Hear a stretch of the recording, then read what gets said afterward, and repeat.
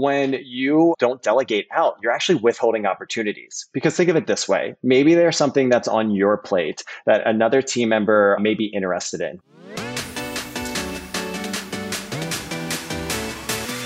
Hi, I'm Nils Vinja, and you're listening to the B2B Leadership Podcast, a show dedicated to demystifying leadership development, one conversation at a time. Each week, I sit down with leaders in the B2B space to discuss their journey and what they've learned along the way. This podcast is brought to you by the B2B Leaders Academy.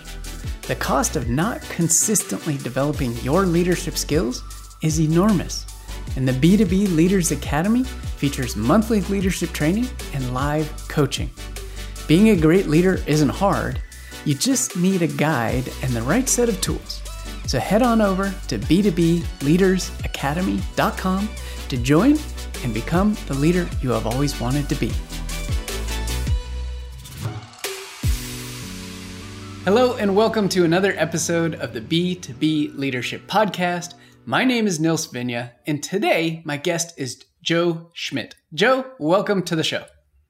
Thank you very much for having me. Super excited to be here today. My pleasure, Joe. Looking forward to digging into all things leadership with you. But first, would you share with me and the audience your role that you're in today and the company that you're working for? My role here today is I'm Vice President of Customer Success at Upkeep.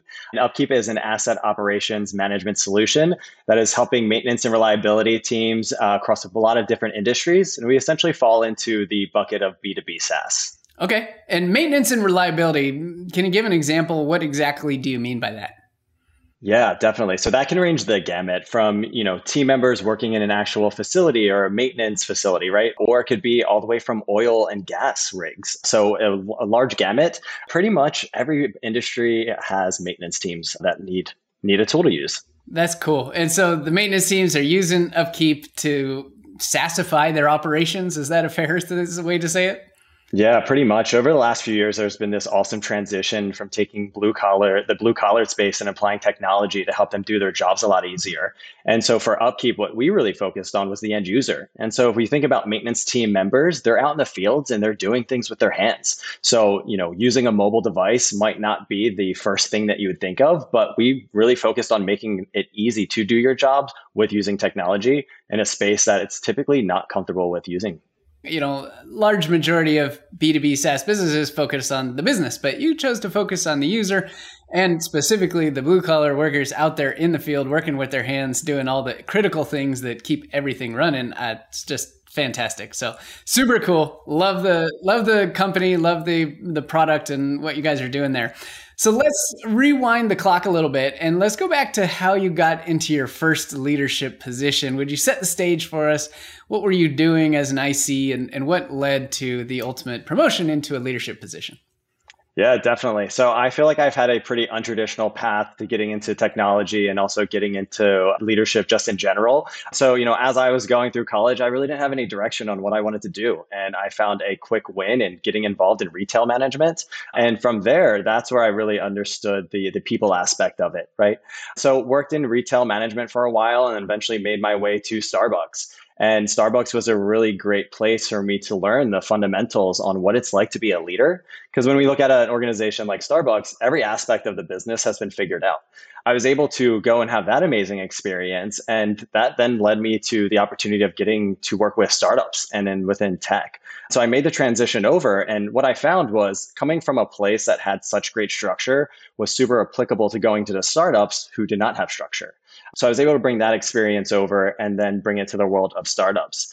From there, that's where I really started really understanding the style of leadership versus manager, right? Because in typically those retail-like environments or hospitality, really managing teams to do processes, not necessarily driving them to motivate them to get to outcomes. And for me, that's where the big switch came into leadership, was going into the world of startups and tech. From college, not really knowing which direction to go, to retail management, to Starbucks, to then startups in the tech field, and you've been there for a while. That's absolutely fascinating. And I love that, you call it out, an untraditional approach to this, but a couple themes I heard you say there was about continuously learning at each of these places. And you mentioned that in the Starbucks situation, they had everything figured out. Like it was a well-oiled machine. So can you tell us what that environment was like for you as from a leadership perspective when everything was already dialed in.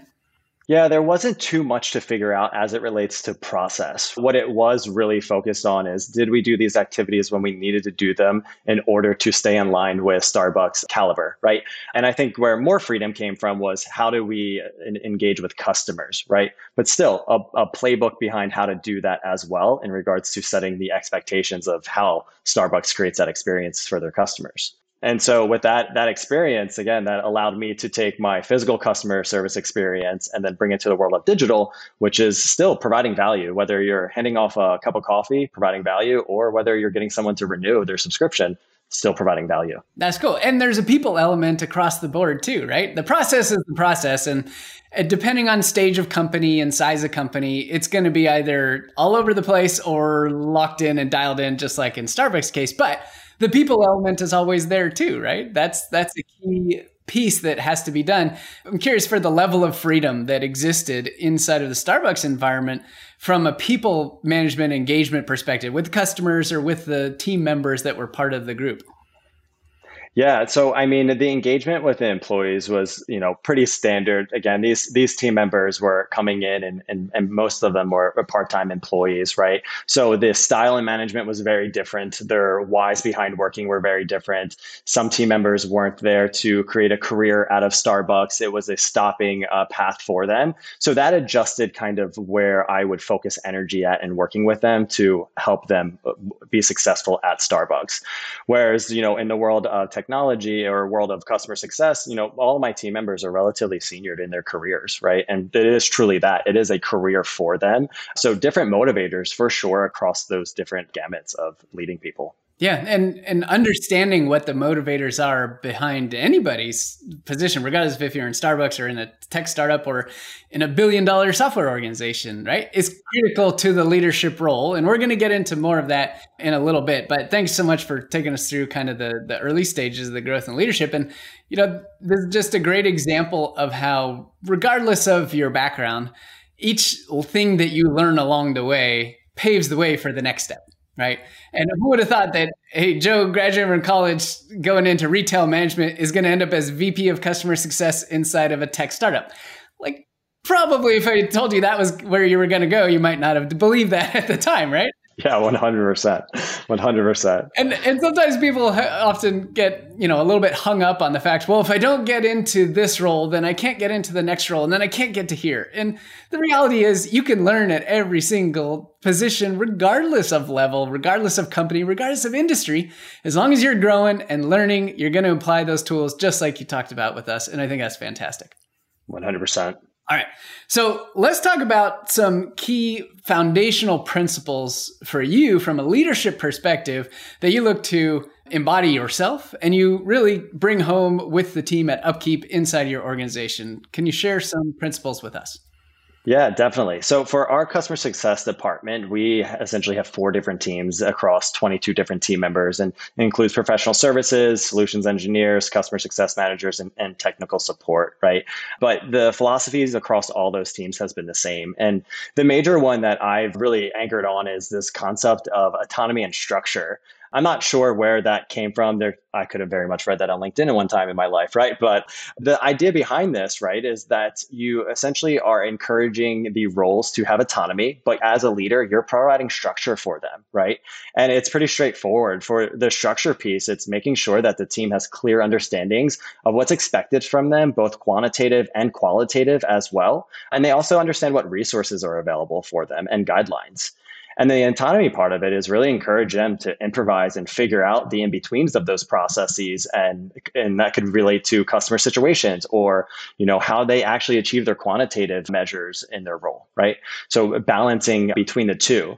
And what I've learned is that there's different levels of this depending on the role, right? My level of structure and autonomy for my managers may be way different than a team member that's in a CSM role, or, also, too, depending on where you're at in the business, is the hiring profile, making sure that that person that is coming in to pioneer the role for the first time is going to have full autonomy, right? So they need a previous experience, maybe understanding what structure looks like, right?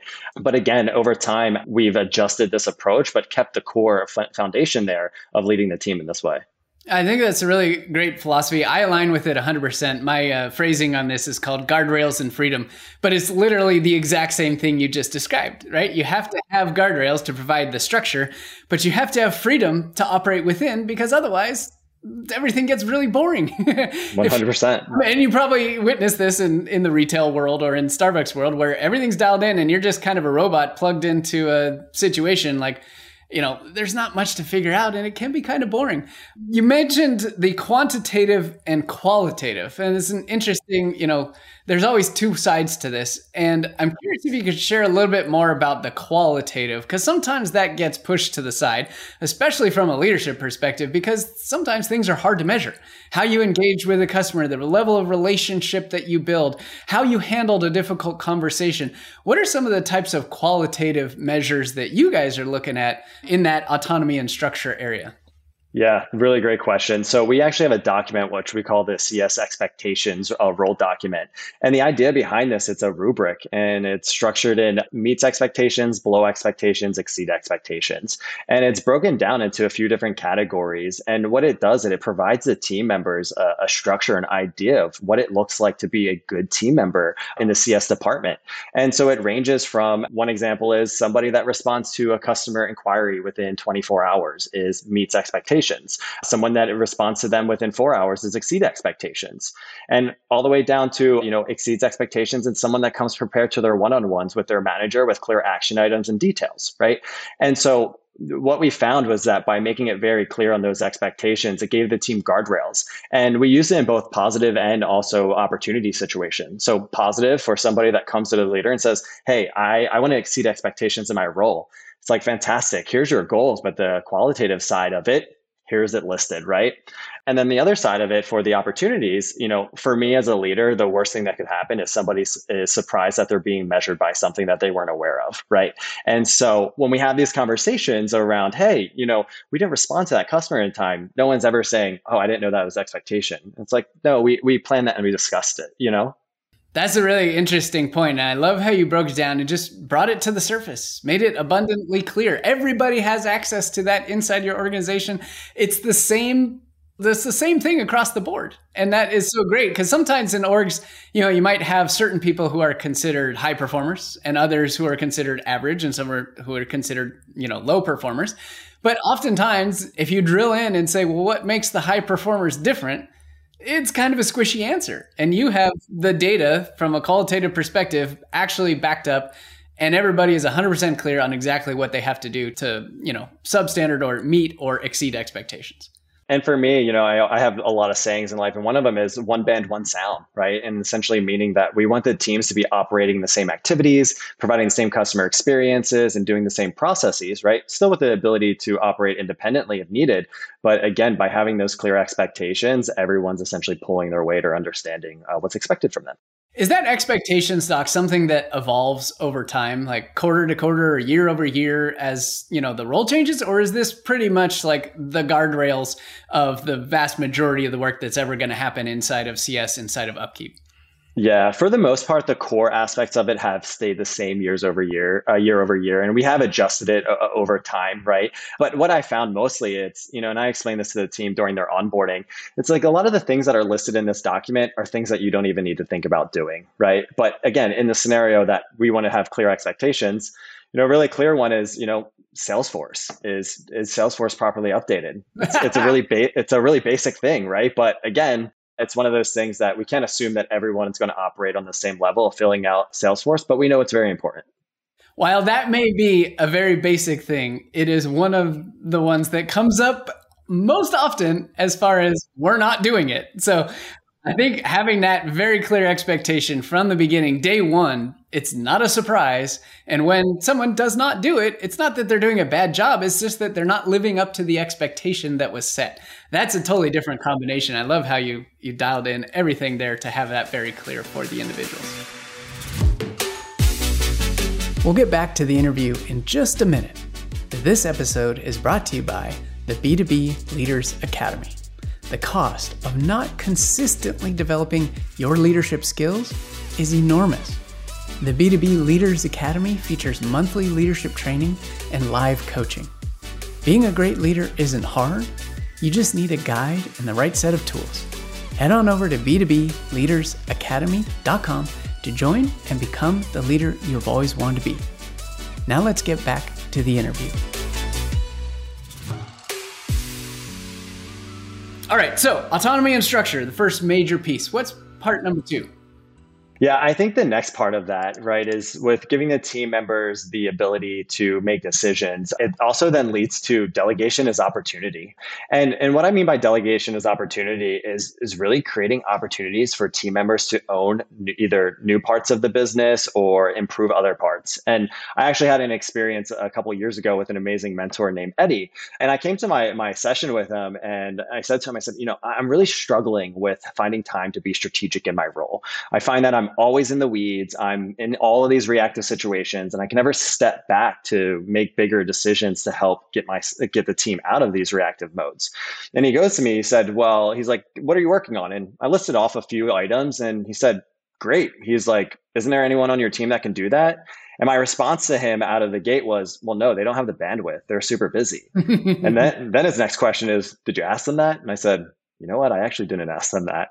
And what he explained to me at that point is he said, hey, listen, when you don't delegate out, you're actually withholding opportunities. Because think of it this way. Maybe there's something that's on your plate that another team member may be interested in, right? Or maybe something that they could take ownership on, right?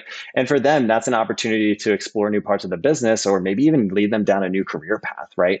He said, for you, that gives you the opportunity to focus on more strategic activities for your team to, again, make a bigger impact. And so after having that conversation, it really changed my view because I think as a younger leader, my view was I can provide value to my team by knowing absolutely everything and also making sure I'm removing all the roadblocks when actually it was the complete opposite of that.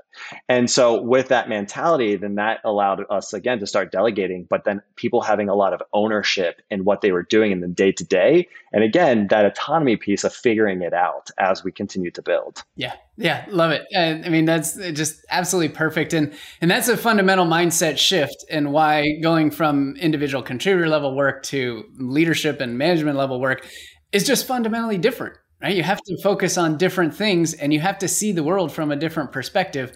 Love that you called that out. And a great example that just one powerful question from your coach, Eddie, who's a wonderful guy. I know him too. I think he was part of how we originally got connected, set in motion a completely different trajectory for you as a leader. I mean, that's the power of coaching and having an outside neutral third party perspective because I am a coach myself. Being on the outside, I have no stake in what's going on inside the organization. I just see things as they are and play them back to you. And then you look at that and go, wait a second, that's not quite right. Hold on. You walk yourself to it. Yeah, it's great. That's right. That's absolutely fantastic. What have you found? So when you made that switch and you began to delegate things and viewed them as opportunities for others to take on, what did you see in the reactions from the team members who now were in a position to engage with new parts of the business or new projects or initiatives or things they had not been part of before? Yeah, I think like the biggest takeaway is creating a sense of ownership and really running with these new initiatives and really figuring out. And I think a really good example of this is, I have a director of customer success, Miji Hendricks, and this woman is a superhero.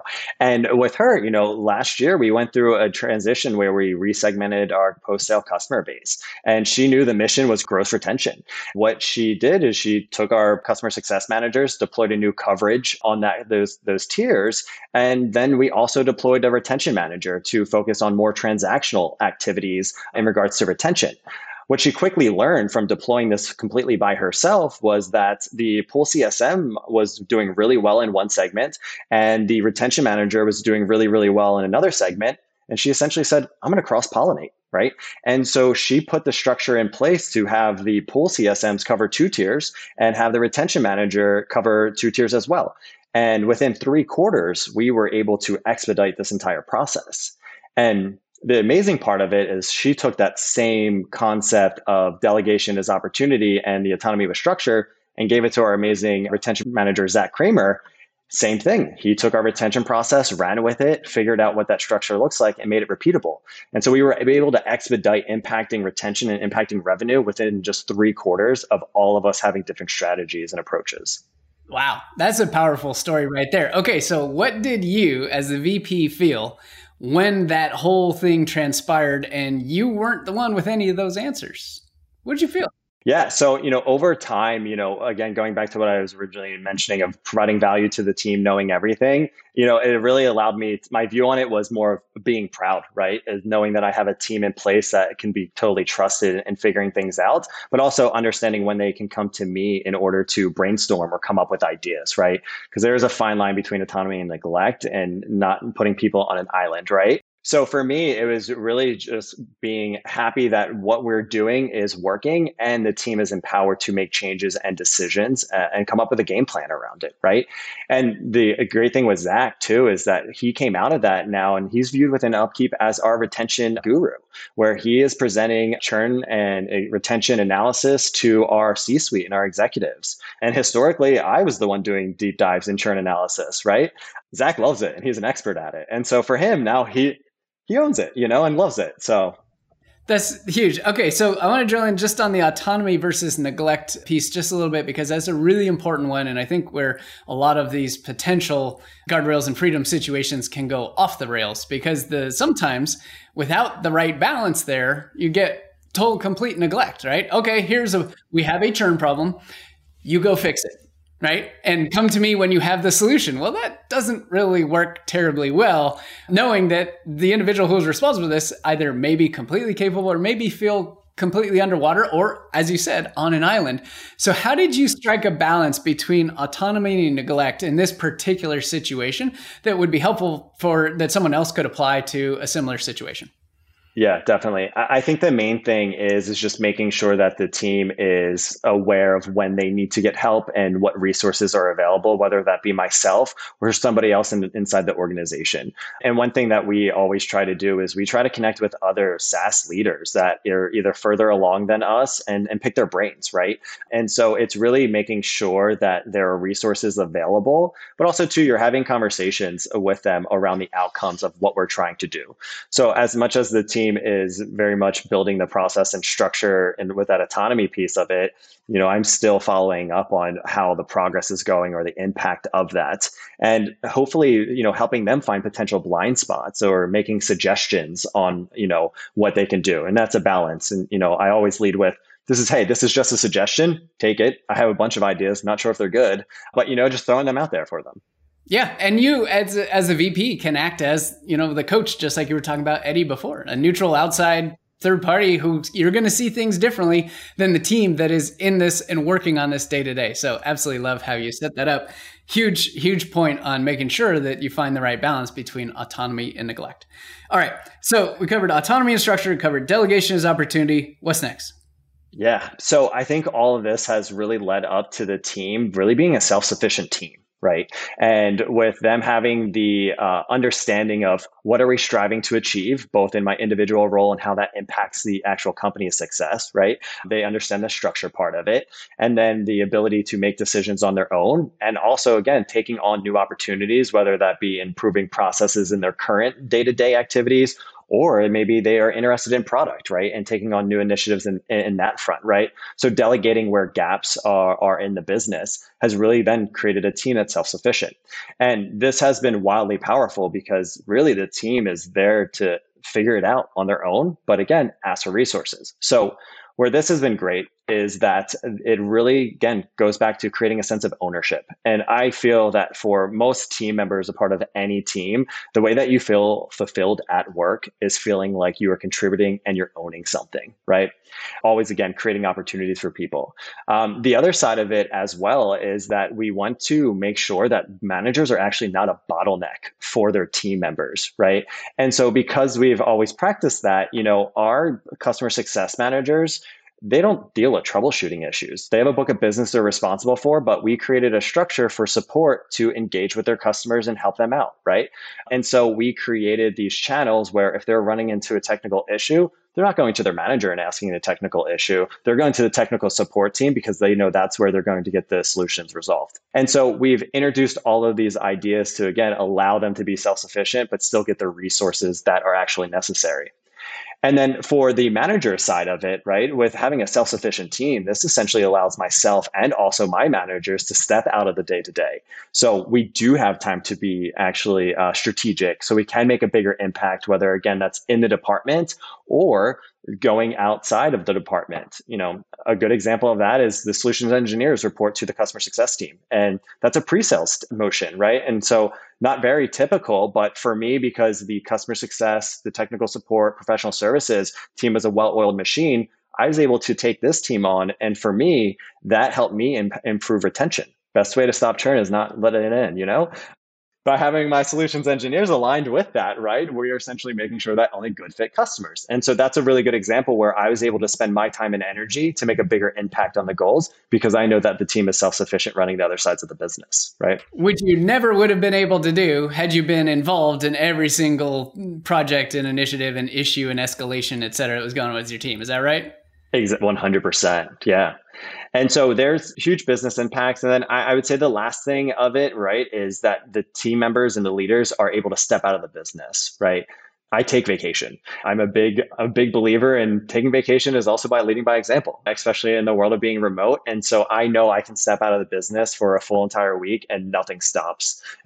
Everyone is well supported. They understand what's going on. And then everyone takes vacation as well. So we're all recharged.